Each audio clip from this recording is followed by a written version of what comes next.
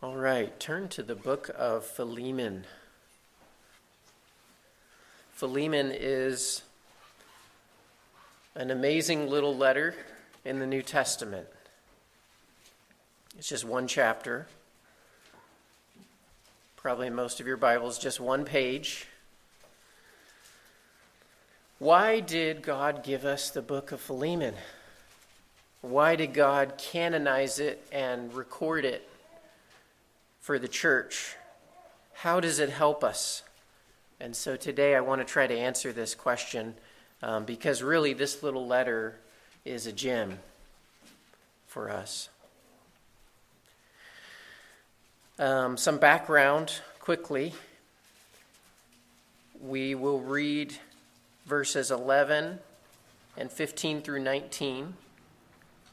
But what you'll see is it revolves around this runaway slave who is converted. So let's read verse 11. The slave's name, as it will come out, is Onesimus. And it says about Onesimus, "Formerly he was useless to you, but now he is indeed useful to you and to me." And then jump to 15. "For this perhaps is why he was parted from you for a while, that you might have him back forever. No longer as a slave, but more than a slave, as a beloved brother, especially to me, but how much more to you, both in the flesh and in the Lord. So if you consider me your partner, receive him as you would receive me. If he has wronged you at all or owes you anything, charge that to my account. I, Paul, write this with my own hand. I will repay it." So those are our verses. But the background here, this runaway slave Onesimus, Paul is writing a letter, and Paul is in prison, we learn in verse 1, probably in Rome. Philemon is the recipient, and he has a house church.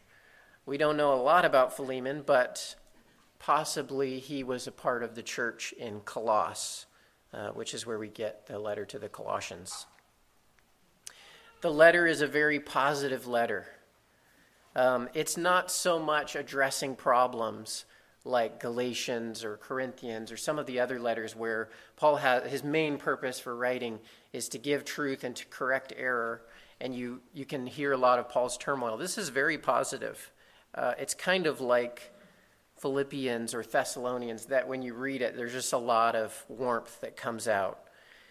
And you even read especially warm things like Paul saying, refresh my heart.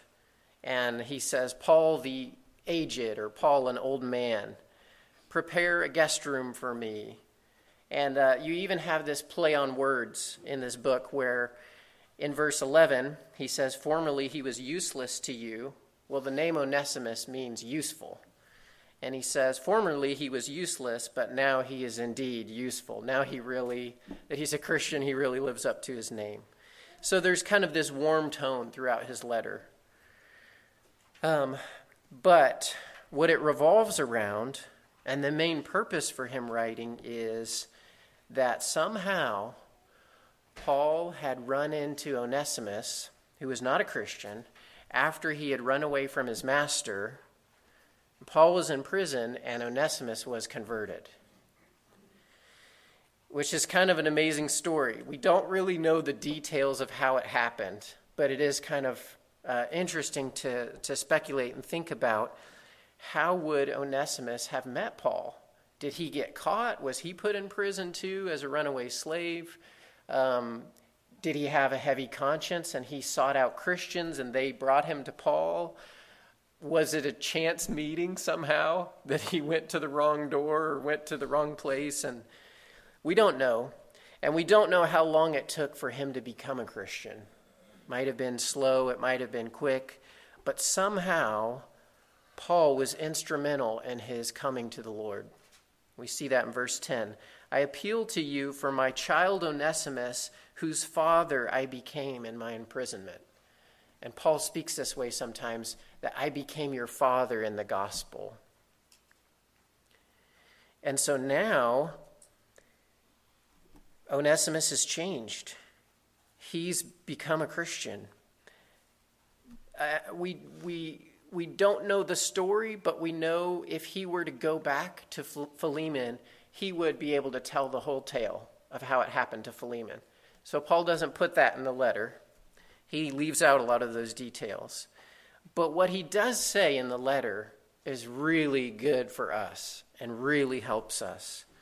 What is recorded is something that is a part of Scripture because of its significance and its meaning. And I think really what it boils down to is it is a portrayal of the gospel.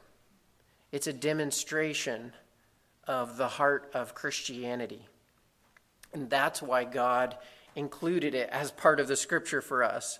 It's amazing to think about that God put in the New Testament a little letter about a runaway slave being restored to his master.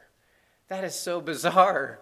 But the reason why, one reason why I think, is because the way Paul deals with Onesimus is so gracious, it so perfectly pictures the gospel of Jesus Christ. Paul is living it out in the way that he treats Onesimus.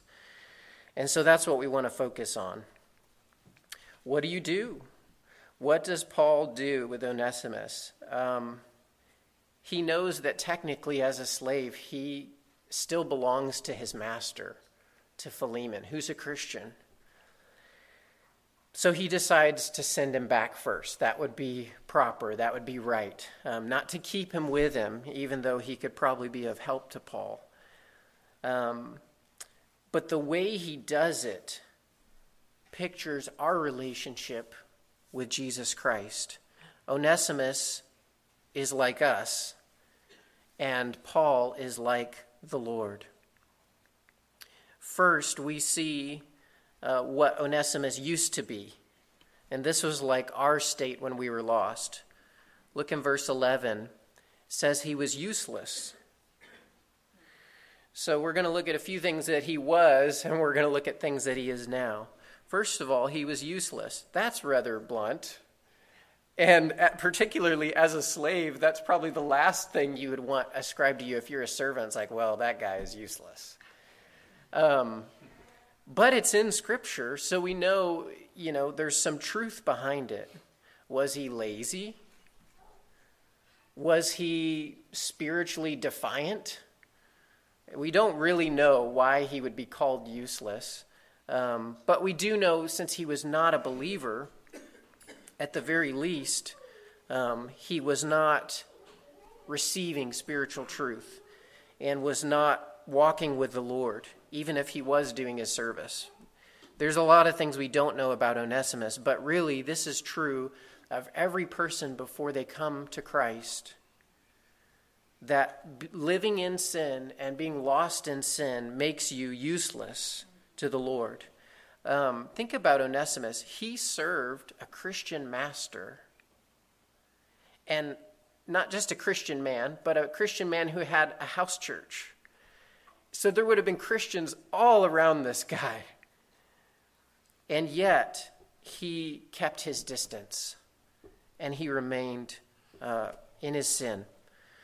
Well, that's what we did when we were lost. Paul in Romans 7 says, and I think he's talking about his lost state prior to being set free from sin. He says, I know that nothing good dwells in me.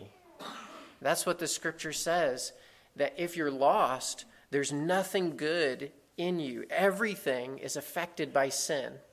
Even the good things you want to do and the good things you try to do are still come out all messed up because of sin. Jeremiah 13, the Lord tells Jeremiah, take this sash, this nice, beautiful sash, and hide it down by the Euphrates River. Hide it in the cleft of the rock and come back after many days. So he comes back and he pulls the sash out from this hiding place. I don't know if it was underwater or just in the mud or where it was. But he pulls it out and he says it was totally spoiled, totally useless, good for nothing. It was just nasty. You wouldn't use it to tie things with. It's probably all coming apart. And he says, the house of Israel is like this to me. They're good for nothing. When you're in sin, your life is serving no good purpose. And Scripture also says our righteous deeds are like a filthy garment. They're like that sash. Even the good things, even our charity, even our prayers, before we come to the Lord and make peace with the Lord, even those things are tainted by sin and selfishness. So Onesimus is like us. Also, verse 16, he was a slave. It says, no longer as a slave, but more than a slave, as a beloved brother. Onesimus was a slave. And Scripture says what? It says that we were slaves of sin before Christ set us free.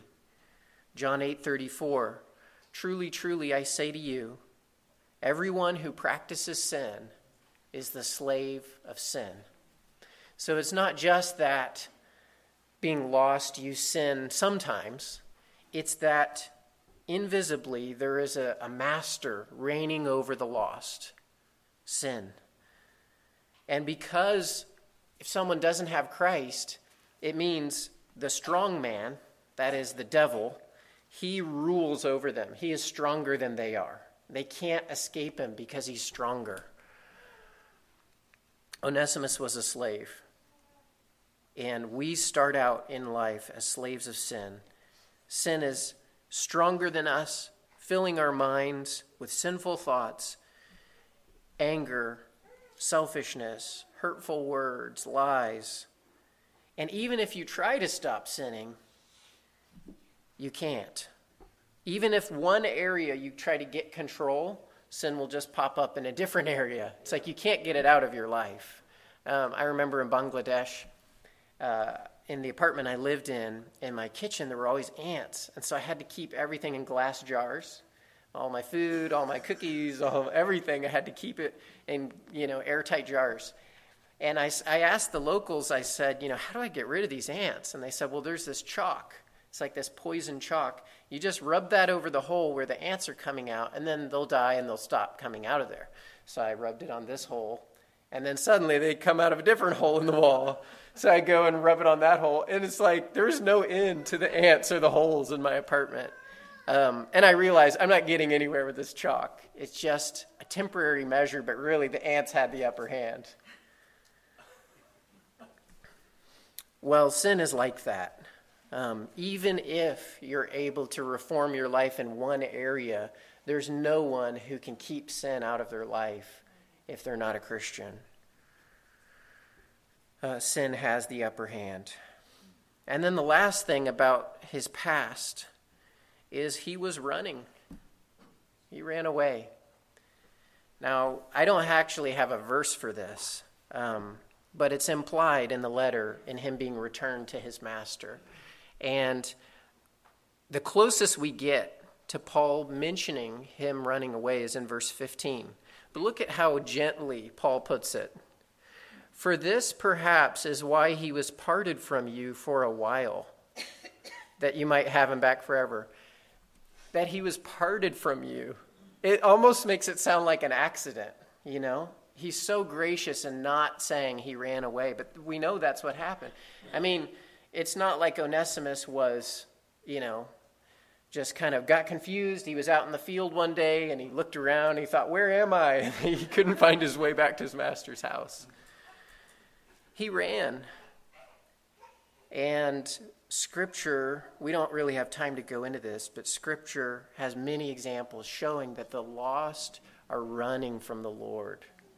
They're hiding from the Lord. They're trying to stay away at a distance. That's what we were all doing. Maybe you can remember in your own testimony a time in your life when you were around Christians like Onesimus. You were around the truth, but you didn't want it, and you were trying your best to keep your distance, to not have the light shine on you. But then grace intervened, and Paul found Onesimus, or Onesimus found Paul, And he becomes a Christian. And look at Onesimus now. Look at his standing now. Verse 18. He's being sent back to his master, and Paul says, if he has wronged you at all, anything morally wrong, or owes you anything, any money he owes you, charge that to my account. So Paul is taking his debts and saying, whatever this slave owes, I am going to take it. Put that debt on my account. And this is exactly what Christ does in the gospel. Paul is imitating Jesus Christ. Jesus took our sin to his account. Matthew 20:28. The Son of Man came not to be served, but to serve and give his life a ransom for many. Jesus gave his life as a ransom, as a price to set us free. Christ on the cross became a ransom to set us free from our sins and our debt. 1 Peter 2:24, you can turn to this.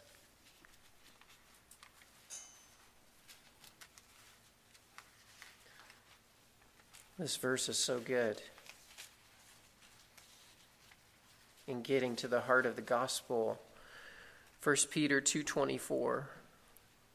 He himself, that is Jesus, bore our sins in his body on the tree, that we might die to sin and live to righteousness. He himself bore, that is carried, took the weight of, took responsibility, took our sins upon himself on the tree, on the cross. Jesus was taking our sins upon himself on the cross that we would live. He was charging our sins to his account. Or Isaiah 53, verse 6. All we like sheep have gone astray. We have turned every one to his own way, just like Onesimus running away. We've all gone astray. And the Lord, what? Has laid on him the iniquity of us all. Even though we were all going astray, we were going this way, Christ stood there, and the Father took our sins and laid our iniquities on him, the iniquities of us all. It was charged to his account. This is the doctrine of imputation. It's the transfer of our sin onto Christ. I like what R.C. Sproul said one time. He was trying to explain how nowadays there's so much false Christianity and so much redefining of Christianity and what words mean. He was running out of good terms to use for himself as a Christian. It's hard for him just to say I'm a Christian, hard to say I'm an evangelical, hard to say I'm this or that because people have got it so mixed up. And then finally he said, I'm an imputationalist. Because that's really the heart of the gospel, is that our sins were laid upon Christ. They were imputed to him. It's as if Jesus went to the cross and said, Father, they've all sinned and broken your law. They're guilty of many sins and worthy of death. But according to your plan, charge it all to my account. Let me die and let them live. Let me be punished for their wrongs and let them go free. And when he was on the cross, the sky grew dark, the rocks split. Jesus suffered and said, it is finished. And that's what we see Paul saying, essentially, in Philemon, verse 19. I, Paul, write this with my own hand. I will repay it. This is not an empty promise. He's not saying, Philemon, just whatever he owes you, please, just forget about it. Just don't charge it to him. No, he's saying, charge it to me. I will repay it. Christ on the cross said, it is finished, paid in full. The debt was paid. And even beyond this, verse 17, not only are our sins imputed to Christ, but he imputes his righteousness to us. And this is, in essence, what Paul is doing. Look at verse 17. So if you consider me your partner, receive him as you would receive me. Receive Onesimus. When Onesimus walks back through the gate and walks onto your property and walks through your door, how should he be received? In shame, in humiliation? No, he says, receive him like you would receive me. I want my identity, my reputation, my worth to be put on him so that when he walks in, it's as if when you see Onesimus, you're seeing the Apostle Paul, and you receive him with the same kind of joy and the same kind of love and welcome.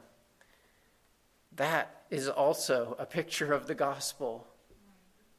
Because not only did Christ take our sins and our wrongs, but he gives us his obedience. He gives us his righteousness. Many of you, no doubt, know 2 Corinthians 5:21. He made him who knew no sin to be sin on our behalf. So there's imputing of sin, that we might become the righteousness of man? No, the righteousness of God in him. We don't come to God in man's righteousness. We come with the righteousness of the Son of God. Perfect divinity, perfect holiness, perfect righteousness and obedience is imputed to us. He was made sin for us that we might become the righteousness of God.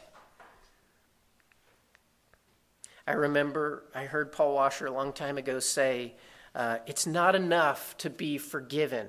You have to be righteous. I remember thinking, what is he talking about? Aren't those the same things? Well, no, they're not. What's the difference? The law has two sides. The law has a blessing and the law has a curse. If you sin, you get the curse. If you obey, you get the blessing.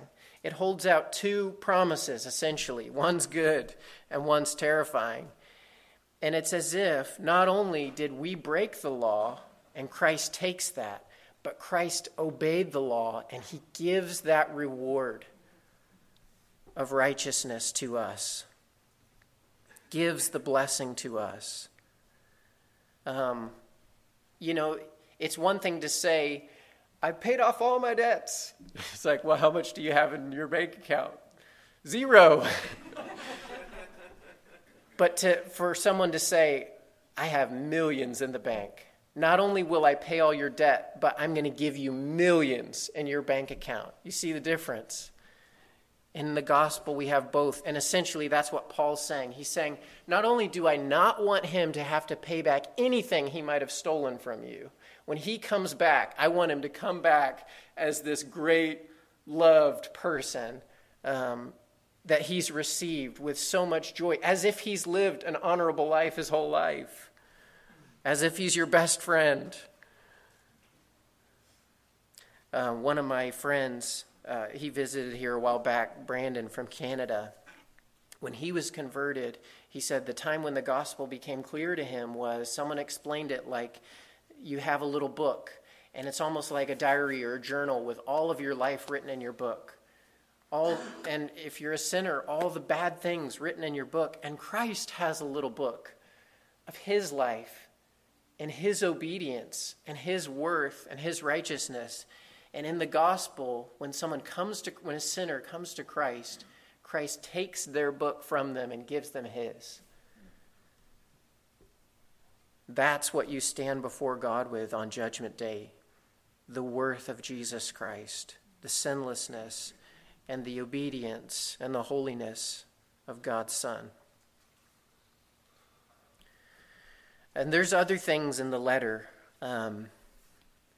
other new things for Onesimus. We don't have time to talk about him, but we could look at how loved he was now, how useful he was now. But let me just jump to the conclusion, because we're right at the end. What's the conclusion? I think the heart of this letter is a demonstration of the gospel. It's showing the Apostle Paul treating Onesimus the way Christ treated us. So one thing is, it's a call to us to live out the gospel toward others. Paul was an old man at this point, and he's starting to look very Christ-like. It's amazing that Paul runs into this slave, and he shares with him, and the slave is converted, and that it even enters into his heart and mind. I'm going to pay all his debts, and I'm going to make sure he goes back warmly received. But he's living out the gospel. He's treating others the way Jesus Christ treated him. And so that's a call for us. This is really what God is doing in all of our lives, conforming us to the image of Jesus.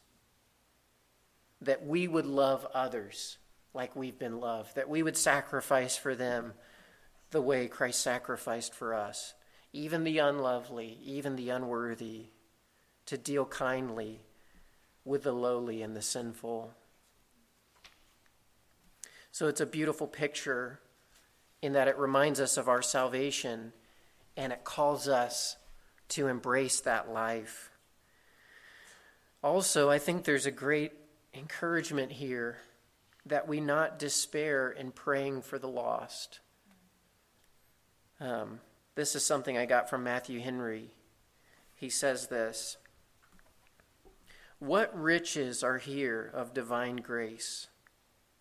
None are so low, nor mean, nor vile, as utterly to be despaired of. God can meet with them when running from him, can make means effectual at one time and place which have not been so at another. So it was in the instance of Onesimus."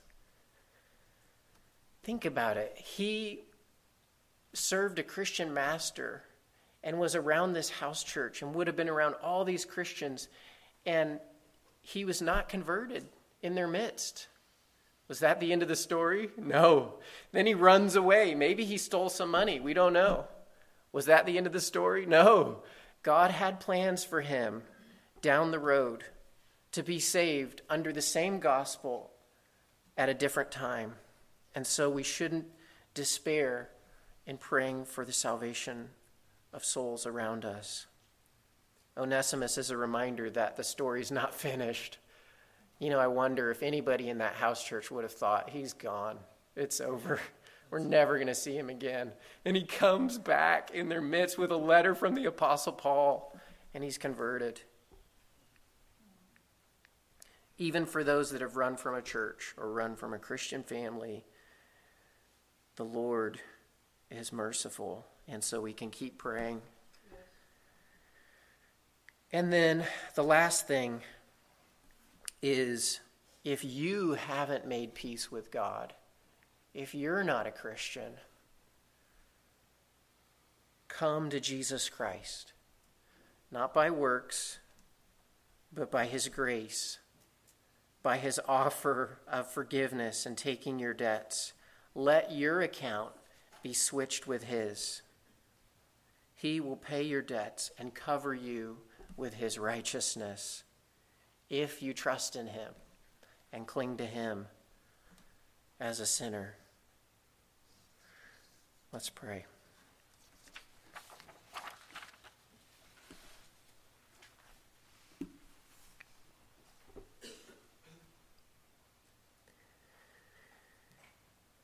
Father, I pray that you would